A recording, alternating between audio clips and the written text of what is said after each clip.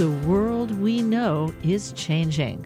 I'm Moira Gunn, and welcome to Biotech Nation. The first generation of immuno-oncology treatments, that is, using the immune system to fight cancer, has been highly successful in treating liquid cancers, such as leukemia. But they have been less successful for solid cancer tumors. Candel Therapeutics thinks they may have a solid solution. Dr. Peter Tack is Candel's president and CEO. Dr. Tack, welcome back to the program. Thank you very much. It's great to be here again. Now, I think pretty much everyone has the message that the first generation of cancer drugs, which were known as immuno-oncology treatments, they've only been successful in about 25 to 40% of patients, and then primarily in the what we call liquid cancer patients, such as blood cancers like leukemia. But now there is a real focus on solid tumors. Candel Therapeutics is very much along in addressing a wide range of these solid tumors. And one thing that is very much at the center of your approach is the use of viruses, and specifically engineered viruses. How can engineered viruses be used in the treatment of solid tumor cancers? Yeah, viruses, of course, have a very bad reputation after the COVID-19 pandemic because they can make you sick. But you can actually change the properties of a virus. You can engineer them in such a way that they don't cause any harm to the body. And you can use what they're really good at. So what are viruses really good at? They are good at delivering genes to the cells in the human body. So they serve like a postman almost to deliver something that you want to get into the cell. And for our lead compound, which is called CAN-2409, we use this property to deliver a gene, and as a result, the cells that have been infected, have been transduced, as it's called, will start to produce an enzyme. And we need that enzyme for the efficacy. So the virus is, in a sense, a delivery vehicle, and it's delivering an enzyme. What's this enzyme doing? What is an enzyme, for starters? Yeah, an enzyme is a molecule that can change another molecule. So here we use this enzyme to activate a tablet, a pill that the patient will take for a period of 2 weeks. So our treatment consists of two components, basically. It's the virus that we inject straight into the tumor, right into the tumor to fight the cancer. And it's combined with a tablet that's taken for 2 weeks and that's activated in the tumor after this injection of the virus that will basically deliver this enzyme. And if I understand this correctly, Candel is using two different viruses. One is an adenovirus, that's ADENO, adenovirus, and the second is herpes simplex virus, or HSV. Adenovirus or herpes simplex virus. Why two different viruses? Yeah, they're different viruses, and we use them because they have different properties. So for the first one, the lead compound, we just want the virus to do two things. First, to act as the postman, to deliver this gene to the tumor cells. So there will be enzyme activity and the tablet will be activated. But the second is an adenovirus will also give a strong induction of inflammation. It produces inflammation in the tumor. And this together leads to vaccination against the patient's own tumor. So people will remember from the COVID-19 days that if you use vaccines, you may activate immune cells like T cells. So here we educate the T cells of the patient, their own immune system, how to recognize the patient's own tumor. And as a result, their T cells ultimately become the medicine and will fight the cancer in the injected tumor, but also in the uninjected metastases. So you don't need to inject all the tumors in patients who have multiple tumors, like metastatic disease. The second virus has a very different mechanism of action. It's an herpes simplex virus that will be very aggressive against tumor cells. It will attack the tumor cells, while it spares the healthy tissues. So we use the property that viruses can basically make cells sick and kill them But here the virus has been engineered in such a way that it will only eliminate and attack the tumor cells while sparing the healthy tissue. So you've got two different kinds of viruses, and you're engineering them two different kinds of ways, depending on what you want to do. Yeah. Now let's start with the adeno approach as it is well into clinical trials on three major cancers: prostate cancer, lung cancer, and pancreatic cancer. All three devastating conditions. Now, does it do the same thing for each of these cancers? Yes, it does. It's doing the same things in all the solid tumors that we target. And that's based on the principle that that ultimately this treatment leads to vaccination against the patient's own tumor, whether it's a prostate cancer cell or a pancreatic cancer cell or a lung cancer cell. You get a specific immune response after this treatment using the patient's own immune cells. And it really doesn't matter probably whether this is prostate cancer or pancreatic cancer. The specificity comes from the needle that will actually deliver this to the site of the tumor.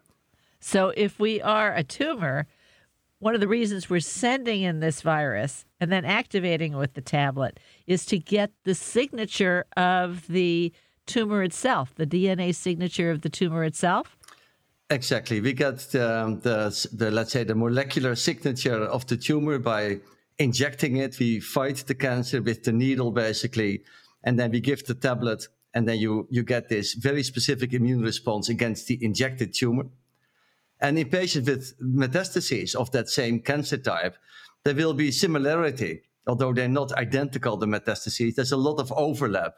So the T cells have been taught how to recognize this, let's say, prostate cancer. They'll also start to attack the metastases of prostate cancer in the same patient. That's the idea. So wherever the cell is in the body, if it's got that signature, the immune system's going after it. Exactly. And that's the beauty of the immune system, right? So it's like a kind of, the immune cells are policing all the time, right? It's like surveillance. So they migrate throughout the body looking for cells that are abnormal. And we've educated these T cells how to recognize these tumor cells. They will recognize them and eliminate them. That's the hypothesis here. Now, let's get into the clinical trials. Your most advanced is in prostate cancer, and you've got both phase 3 trials, that's the final phase, and phase 2 trials going on. Are these two different populations of patients, or what's the difference? Yeah, there's a slight difference here. So all of these patients in prostate cancer that we focus on at this time have early, localized, non-metastatic prostate cancer. Actually, area of huge unmet need, because there's no new treatment that has been approved in this indication in the last 15, 20 years. And the reason is that it's kind of difficult to do these trials. You need to follow these patients for a long period of time until you get to your answers, because typically it's a slowly growing tumor. The good news is that most of this work we've done in the past, actually. So we are going to harvest in the near future, end of next year, what has been sown in the past. So what are the two sub-indications in early localized prostate cancer? If a diagnosis is made of prostate cancer, then there's a kind of risk stratification based on what is seen under the microscope in the biopsy. And there are patients who have low-risk prostate cancer. There are patients who have more aggressive disease, that's intermediate-risk prostate cancer. And there are patients who have even more aggressive disease, that's high-risk prostate cancer. And these patients are, according to standard of care, treated in a different way.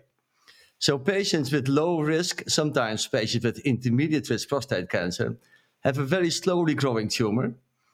And many patients will actually elect not to start with the currently available treatments like surgery, where the prostate is removed, or radiotherapy, plus or minus hormonal therapy, because of the side effects. They don't want to face the side effects because before they have a lot of signs and symptoms caused by the cancer. Right? That's not the right balance in terms of benefit risk for the patients. So these patients may choose to have a kind of wait and see approach. That's called active surveillance.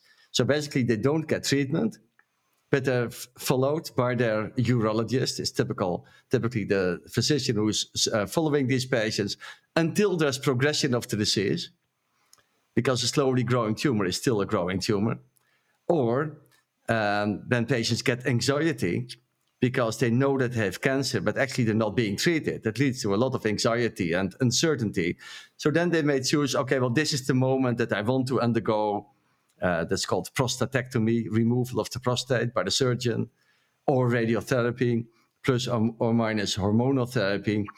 And so that's the first population that we are focused on, the active surveillance population. These patients want a simple intervention.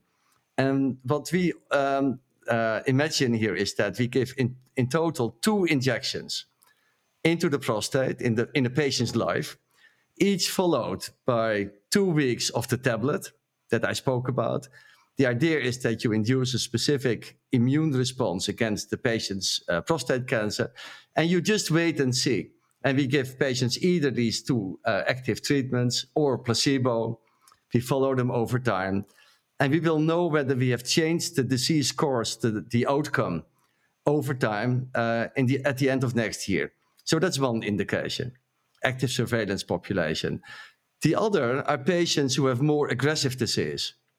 So they have intermediate to high-risk prostate cancer. They will need treatment because they have more rapidly progressive disease. And they will typically get either surgery or, especially in the US, this is often radiotherapy of the prostate. But the outcomes are still not great. So prostate cancer is very common in men in the US. It's the second most common cause of cancer in men in the US. The first would be if you group all the skin cancers together. And although there are many treatments and treatment has been improved over time, this is still a big problem because this is still the second most common cause of mortality, of death due to cancer in men in the US. So here we try to optimize the results of currently available treatment, let's say radiotherapy, by adding in total 3 injections into the prostate of our lead virus, each followed by 2 weeks of the tablet. And then the question is, over time, do we see more patients who are cured? This is what we call disease-free survival. If you give these 3 active injections versus placebo, a fake injection, a fake virus, basically. And here again, the answer will be available, we expect, at the end of next year. So 2 sub-indications based on the aggressiveness of the disease as shown in the biopsy under the microscope, but both in early localized prostate cancer. And to be clear, for those people on the very aggressive prostate cancer trial, if you're getting placebo, it is not that you're without treatment whatsoever. You're getting the current standard of care as prescribed. Yeah, this is exactly right. So the patients still get optimal standard of care, but then they get this on top of the standard of care to see whether we can further improve the outcomes over time. Now, I know that with the adenovirus, you're also in phase 2 trials for lung cancer and for pancreatic cancer. But I want to get on to your second approach, your second viral approach with herpes simplex. It's in phase 1 for brain cancer. What kind of brain cancer are you addressing? How does that trial work? And what have you learned so far? Yeah, so brain cancer is also a very difficult to treat form of cancer, like all the other tumors that we are focused on at Candel. And this form of cancer is called high-grade glioma. And most of these patients will have a specific type of tumor called glioblastoma. And the results and the outcome are not great in this indication, but we are focused on a group of patients with even more unfavorable prognosis because they will have failed standard of care. So think of neurosurgery. The neurosurgeon will try to remove as much tumor as possible. These patients will, in most cases, will have received chemotherapy and radiotherapy. And then at some point, the tumor grows back. And then it becomes really difficult. Prognosis is very poor. It's very difficult. What do you do next, right? You could try another operation, another surgical procedure, which is often done.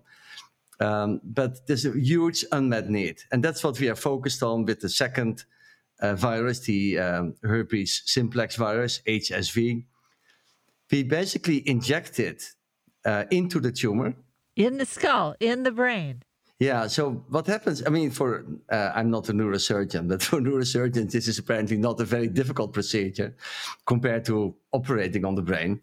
So basically, they drill a very small hole in the skull, right? It's a very little hole that they make, and then they insert a needle through that little hole, and then using imaging, they can direct it exactly into the tumor.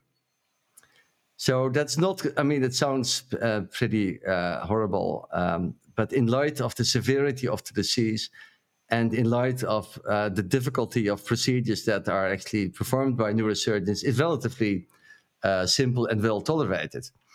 So they inject this. So what we've done so far is, because this was a completely new approach, initially we only gave a single injection into the tumor, and then with an increasing number of viruses that we inject to the tumor to see whether it's actually safe to do this. Because this is a completely new approach that nobody has tried before, because we use this virus that contains a gene, again, that is actually associated with kind of aggressiveness. So that's why everybody else has knocked this gene out. We are the first to inject an HSV containing this gene into humans, let alone into the brain of humans. But we know that it's actually under the control of a molecule that is specific for the tumor. So our hypothesis was that the virus would only be aggressive against the tumor cells, but not against the healthy tissue, like the healthy brain tissue. But of course, although we had a lot of preclinical research showing that this was true and that it worked, ultimately you need to show that this is the same in patients. So we started with a very low dose, and then everything went well, and then we went to a higher dose, et cetera, until we reached the highest dose. And we did not observe dose-limiting toxicity, as it's called. So even the highest dose was well tolerated. We have now treated 50 patients, and we have confirmed, actually, that this is well tolerated. And then we're starting to see some interesting clinical results as well. Now, in this case, do these patients also take a pill, or that was back with the other virus, the adenovirus?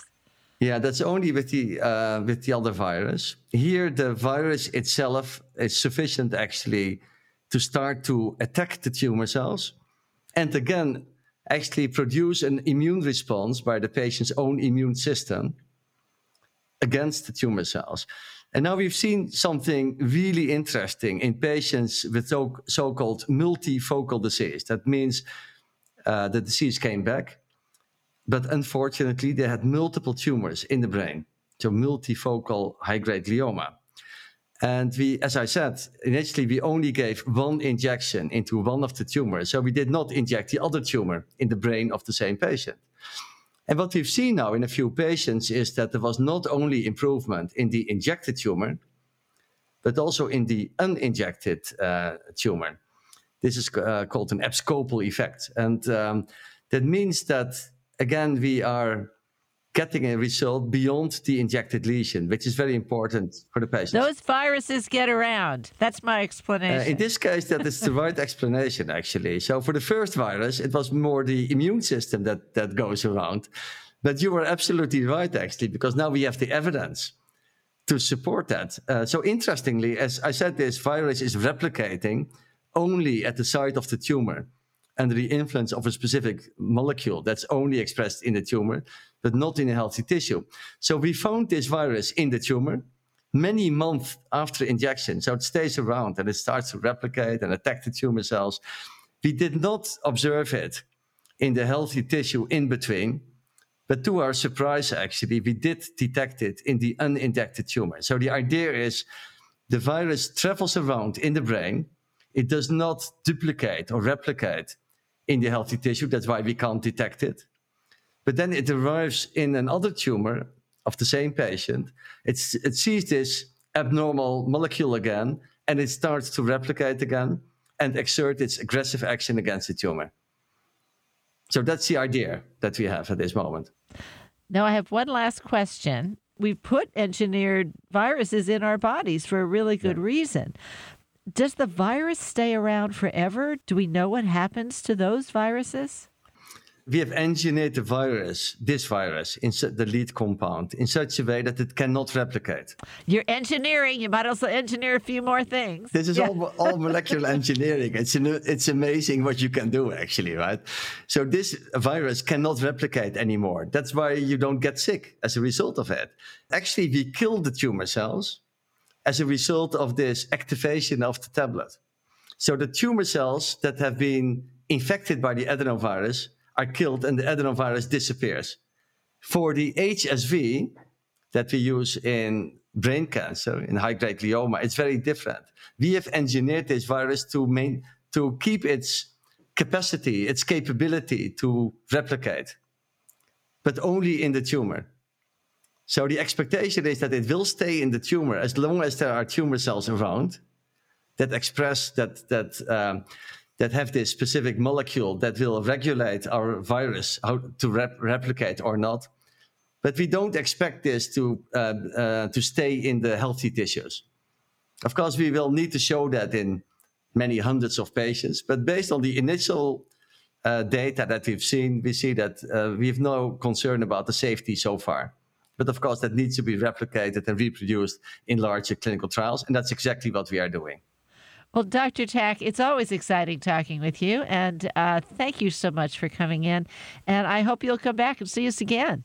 I hope so. Well, thank you so much for your time, Moira. Dr. Paul Peter Tack is the president and CEO of Candel Therapeutics in Needham, Massachusetts.